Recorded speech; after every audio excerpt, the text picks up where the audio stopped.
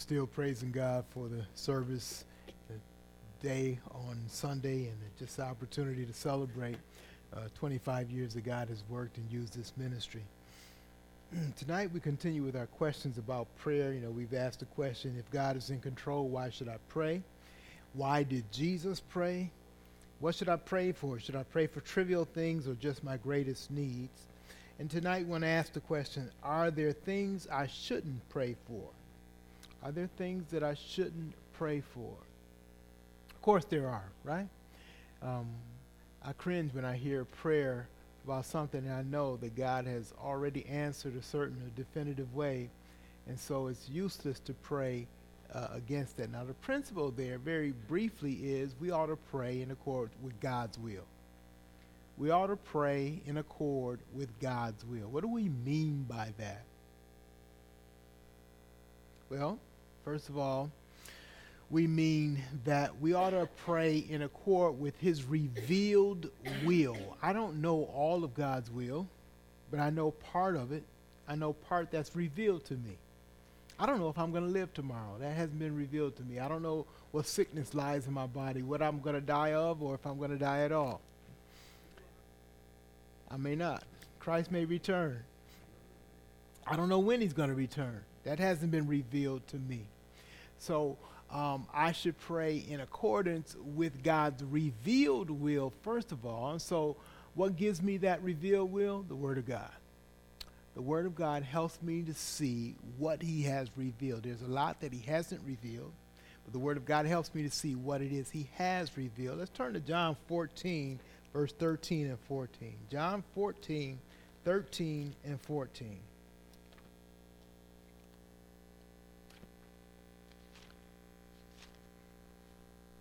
Go and read that for me. John 14, verse 13 and 14.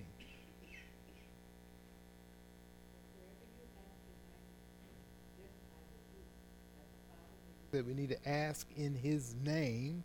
We're going to talk about what does it mean to ask in his name. Well, let's ask that question now. What does that mean, to ask in his name?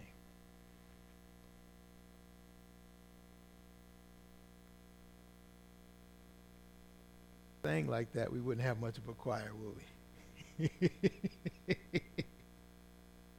Everybody has the answer; they just don't want to give it. But let's put some answers together. When Jesus says pray in my name, obviously he's not saying just tack in Jesus' name at the end of every prayer, right? I know that's habit. I do it myself. It reminds me of the truth that I should be living by, not just tacking it on as a saying that I don't understand or don't keep in mind when I pray. But what should I keep in mind? What should that remind me of in Jesus' name? What should that help me? Okay. He's the intercessor, so okay.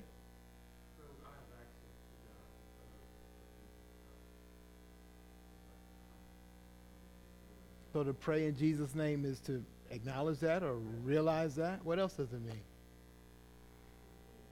His will.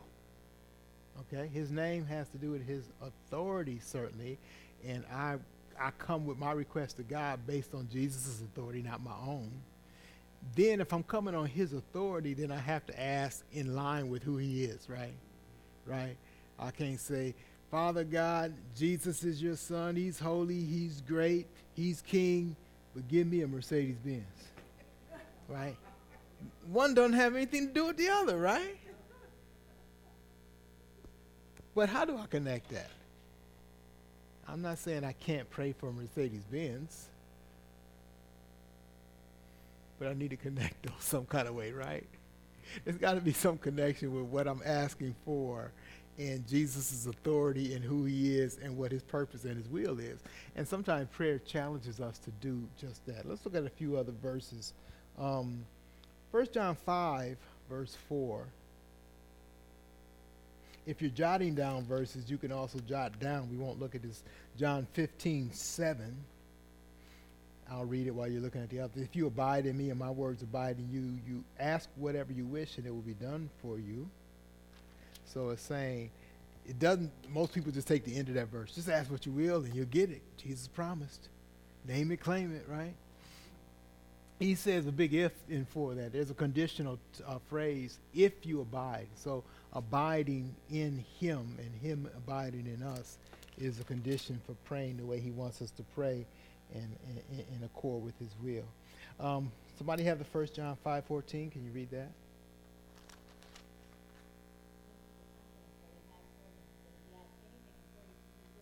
According to his will, says. We ask according to his will, in line with God's purpose, in line with the will of the Lord Jesus Christ. We ought to be praying. Ephesians 5:17. Let's look at that verse, and then let's talk about a few things. Ephesians 5:17. Anybody has that can read it for us?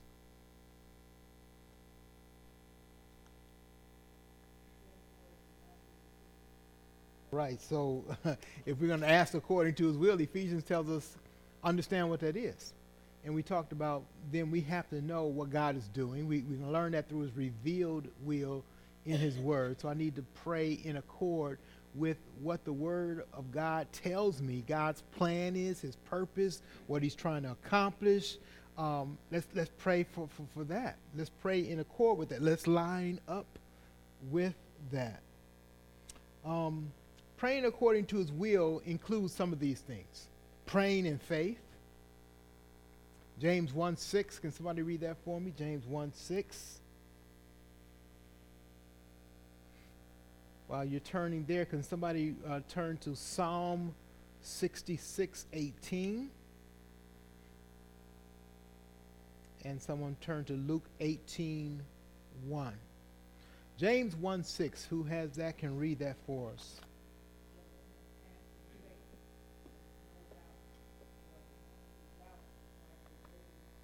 And I'm asking faith. That's a condition. That's praying according to God's will includes praying in faith or asking in faith. What does that mean, asking in faith? Help me out. If I don't understand that, what would that mean? Believing that he will answer. Okay, so having confidence that God will answer. So it starts with confidence in God, right? So you can't be an unbeliever and really pray, really. You have no relationship with God for him to answer you in that. Believing that he will answer. What else? What else might help us understand that? Praying in faith.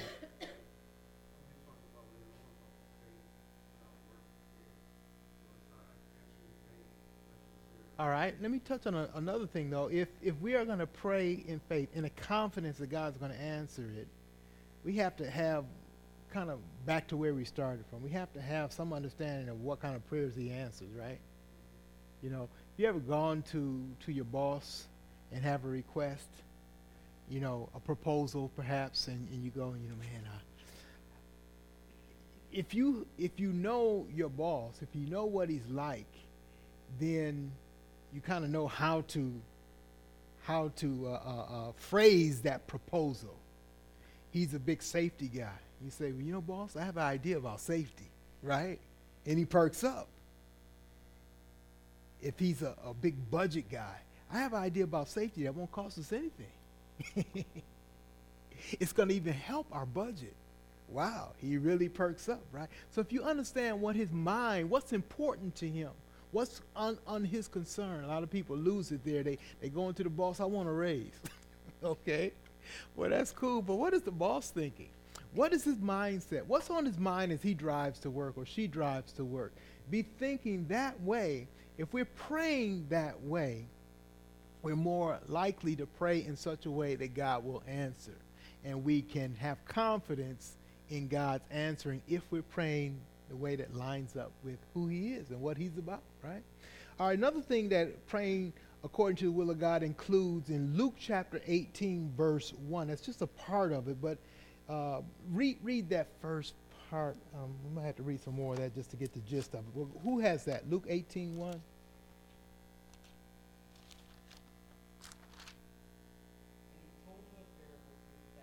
All right. Well, that really does sum up the whole thing he's gonna say in the parable. He talked about the woman who had a matter she wanted to bring before the judge. The judge didn't really want to hear But she kept on coming. She kept on coming. And the purpose of that, we ought to always to pray and not to faint, not to lose heart, not to give up. And so praying according to God's will there means praying with perseverance and praying with patience and perseverance. All right. Another verse that we had, somebody had Psalm 66:18. Who had that one? Can you read that for us? All right. What aspect of praying in accord with God's will does that bring up? What's necessary for praying? Huh? A clean heart. Another word for that?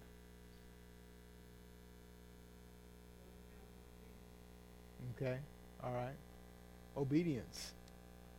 Doing what God asked, and not having sin in our heart. So actually walking in obedience to Him. I remember I used to, when I would ask my mom, when you're a little child and you want some new shoes, right? And you know it's your turn to clean the kitchen or take the garbage out. Before you ask Mom for that, what do? And you clean it really nice. You be smelling good. Say, Mom, you smell it? Don't it smell good?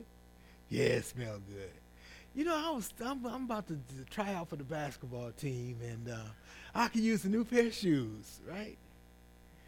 And so you make sure that your life is in step before we come to pray. So praying in accord has to do with our obedience. And then Luke 22, verse 42 is the same verse in Matthew 26, 39 and 26:42 we read before.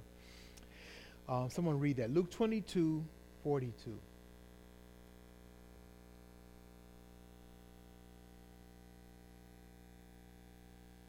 Nevertheless, not my will, but yours be done. Praying in accord to God's will has to do with being submissive to that, giving in, surrendering to that will. So we talked about praying in faith, praying with perseverance and patience, praying in obedience or from a life of obedience, and praying with an attitude of submission. Lord, whatever your will is, I'm willing to do. So are there things that we shouldn't pray for? What do we cringe when we hear another person praying for something? Base answer to that is what? Are there things we shouldn't pray for?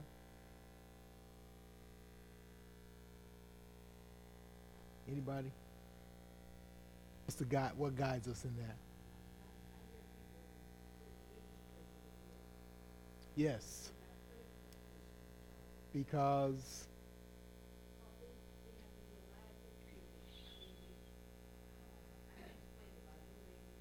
it doesn't line up with God's revealed will that the dead's destiny is already set. It's not going to change. God has revealed that in His Word. Hebrews, it's appointed in 9:27, it's appointed unto man once to die, and after that the judgment. He's not going to get a second chance. So if I pray my uncle who's passed away, Lord, please give him a second chance. That is not going to get an answer. It doesn't line up with God's revealed will. We need to be praying in accordance with God's will. So things we shouldn't pray for is things that we know aren't lining up with God's will at all. He's not going to go against His will. We do that a lot, actually. We pray for a miracle from God because we don't want to do what we should do, right? God, I got this tough thing I know I should do, but I pray you just make it go away. Make it disappear. And God is like, are you kidding me? I put this there for you to learn a lesson. I'm not having you go around it. I'm guiding you right to it because I have a purpose in it. I have a purpose. I have a will. Submit to my will. And so that really does impact and change the way we think about how we should pray. It's not the genie in a bottle. Give me 3 wishes today, Lord. In fact, we say Lord so often. Do we really express that in our hearts when we pray? You are sovereign. You are Lord. My request needs to line up with you, not vice versa. Lord, line up with my will. Do what I want. And so that really should influence and impact our time of prayer today as well as any time. Brian, would you come and lead us in our devotional meditation? Good evening, saints. For our meditation today, we're going to continue in the book of Hebrews. Throughout our meditations, we've seen the great doctrines of the book be opened up before us. And we've come to a point now where now it's time to act. And so we never learn things in scriptures to do nothing with them.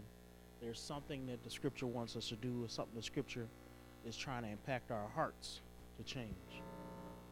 And so in verse 19, it says, therefore, brothers, right?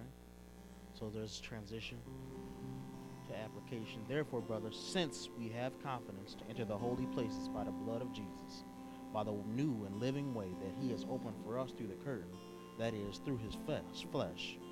And since we have a great priest over the house of God, let us draw near with a true heart and full assurance of faith, with our hearts sprinkled clean from an evil conscience, and our bodies washed with pure water.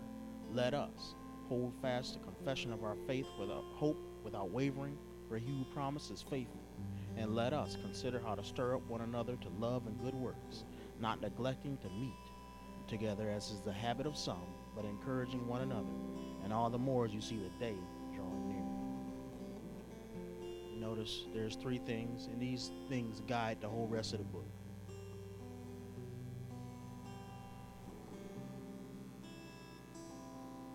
Three lets. Okay? First, he says, let us draw near.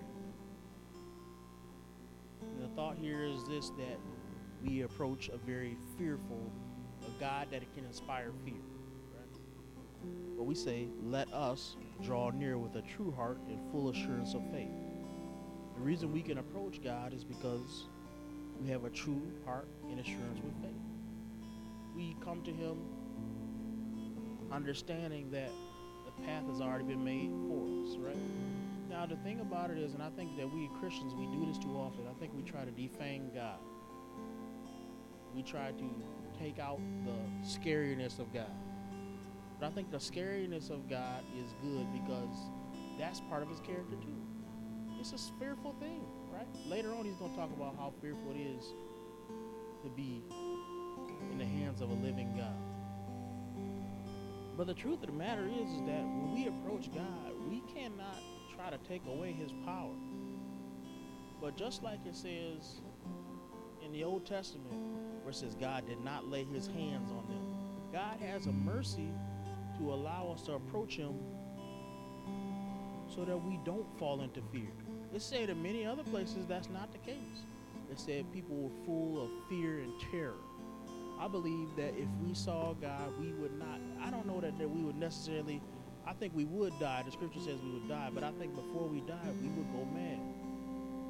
Because what we would behold would be too much for the mind to understand and to comprehend and to handle. It will be like somebody who was messed with as a child. There are things that your mind can't handle, you can't recover from. And I think that God can be full of terror. But we approach God and he shows us his merciful side. And we can only love God for that. But you take away your love for God when you take away the terror of God. Because there's a thing that he shows us that he doesn't show everybody else. And that's what's special about the relationship that we have with him. He says, let us draw near with a true heart and full assurance of faith. Then he gives some illustrations that come a little bit from the sacrificial system, with hearts sprinkled clean from an evil conscience and bodies washed with pure water. Sprinkled clean, washed. Those are the things you did before you took a sacrifice in, right? You sprinkle the blood. You clean the person before they went through any kind of ceremony. And the whole point is this: we approach God with sure confidence because he's cleaned us and we remain clean. Why would we be fearful? One of the things that always troubles me, and you can always tell when somebody's in sin when they don't want to talk to other believers. This is always the case. This is always a rule. I can guarantee you, you start to see somebody's attendance start to slip, You start to see somebody who don't want to answer basic questions, I can guarantee you that they're doing something that they're not proud of. You have nothing to be afraid of if you're doing what's right. The person who's doing extra work don't have to be afraid of the boss asking what they do. The second let us, he says, let us hold fast the confession of our hope without wavering, for he who promised is faithful. If you ever notice, each of these actions reflect some kind of aspect of the character of God, right? Let us hold fast the confession of our hope without wavering. Why? Because he's faithful. Now there's two parts to it, right? One is we reflect him, he's faithful, we're faithful. But the other thing is we don't have to waver because he is faithful, right? Just like if God says, I got you, we don't have to worry. We don't have to ask twice, right? If somebody else tell me they got $5, I know some people that if I lend them $5, I gotta ask them 5 times, right? You got that money? You got it? You gonna have it on Tuesday? You said you gonna have it on Tuesday. That's not how it is with God, right? We can rest in what he says and don't have to fret, don't have to worry, don't have to work all hard in our minds about what he's promised us because he's faithful. Then there's a third let us. He says, and let us consider how to stir up one another to love and good works. Let's consider that. Right? Let's consider that. That's not just my job. That's not the pastor's job. It's not just the leader's job. All of us. One of the things I was encouraged as we had our anniversary service was how the pastor, he encouraged us and stirred us up to good works, didn't he? And the thing about it is, it should encourage us. Our past, when we went through the anniversary service, I believe that encourages us and stirs us up to good works. Some of the works that we maybe had been doing, but we not doing anymore. Maybe that stirred you up and say, man, maybe I can keep doing that again. It should stir you up, right? And that's a good service when it stirs us up. And we ought to be thinking that to each other. How can I stir up the brothers and sisters? What do we need to do to go to that next step? I know myself, one thing that I've been letting slack in the church is evangelism. I want to start evangelism again.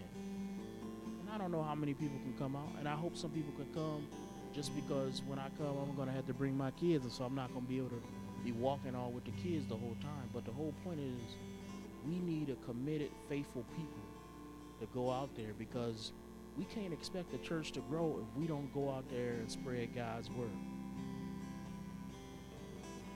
And the truth is, I haven't had full faith that when I go out there and I give God's word, that it will have the impact that the Bible says that it will have.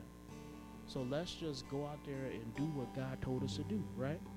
Let's stir up one another. Let's do it. We talk about the church growing.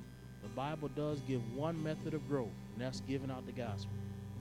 So let's give out the gospel. Let's trust God and do it. We don't have to be some complex way. We don't need no new way. All we got to do to tell people is Jesus died on a cross for you. Come with me. Follow me as I follow Christ.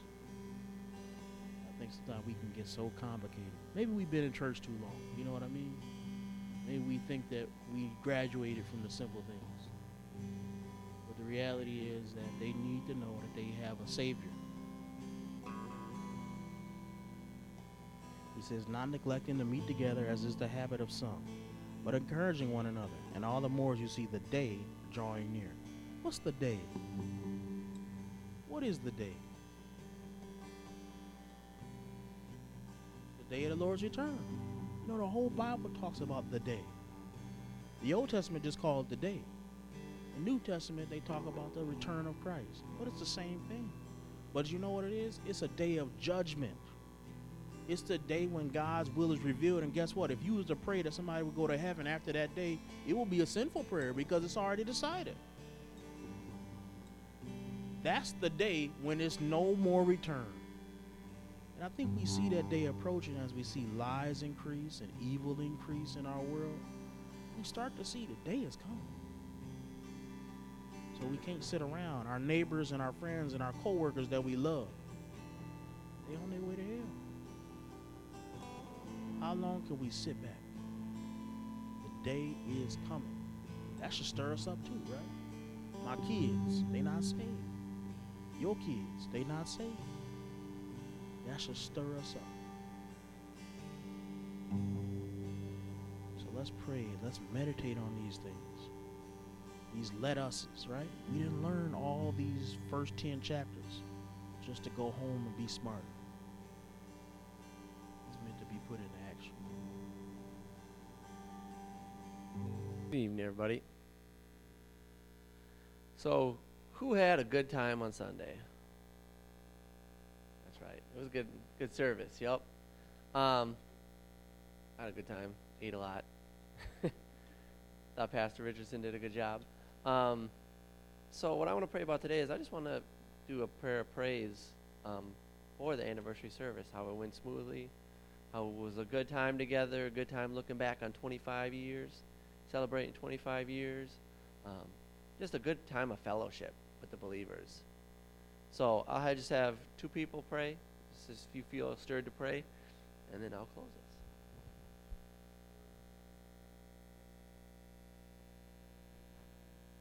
You to just lift up this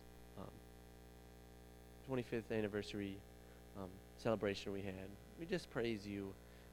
You are the one that sustained this ministry. You are the one that put pastor in place to lead this ministry, and given him the resolve and the fortitude to continue strong through many of the trials that this church has gone through. We did the history, and we just look at there's splits, people left over disagreements, but this church and this ministry has endured, and you are the one that's allowing this to endure. You're the one that's allowed gifts of land, gifts of money that continue to sustain your work and your ministry in this city. We look at in the history the long list of different ministries that this church has done.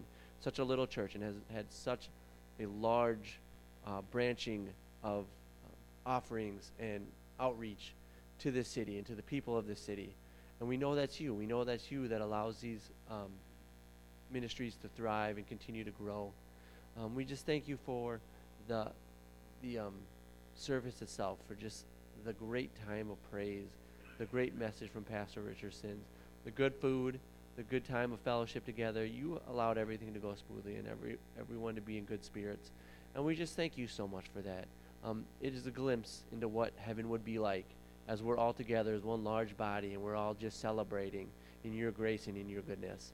And we ask that you just continue to just grow this ministry, continue to keep this ministry for as long as until you come. In your name we pray. Amen. All right. Normally I take prayer